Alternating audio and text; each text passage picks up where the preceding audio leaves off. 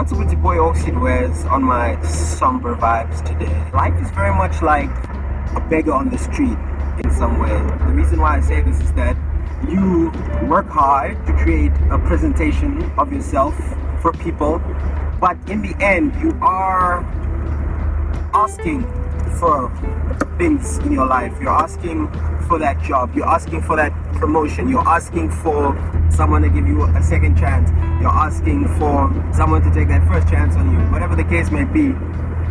There's a lot of asking involved. And one thing about beggars, especially here in South Africa, is that there's always an element of trust, right? Do I trust you with this money? Do I trust giving you a lift? Do I trust this interaction that we're gonna have? That's really how life be sometimes when you're trying to interact, so that people can perceive you a specific way, people can interact with you in a specific way. We all just learning how to become better beggars, because some beggars really actually get the money and maybe they're not respected. Some people really get the respect, but money comes less frequently because we are not aggressive, and we also leave space for something beyond money. That's not a value judgment on anything or anyone. Once you've seen enough of life play out, there is very little judgment that you can come from your own particular end. There is a specific feeling of collaboration that occurs whenever you interact with someone. It can be a good collaboration, it can be an awkward collaboration, and a lot of that has to do with both parties' confidence in themselves. That's why confidence is so big in life in general.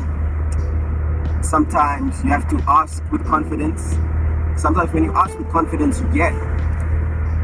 Sometimes just by being confident, just by existing, people reciprocate or placate or send you a specific vibe because of what you are. There is a lot to be said about embodying a bit of entitlement. I see a lot of situations where people put up with how other people behave because of one person's sense of entitlement to the affection of another person. I use affection loosely here. It's not just about platonic relationships. It can be, you know, parental child relationship. It can be sibling relationship. Any form of contract between two people, and the negotiation of just being in that moment with someone. I could go further. I feel like I've spoken in circles for you guys, but anyway, it's your boy Oxywears out.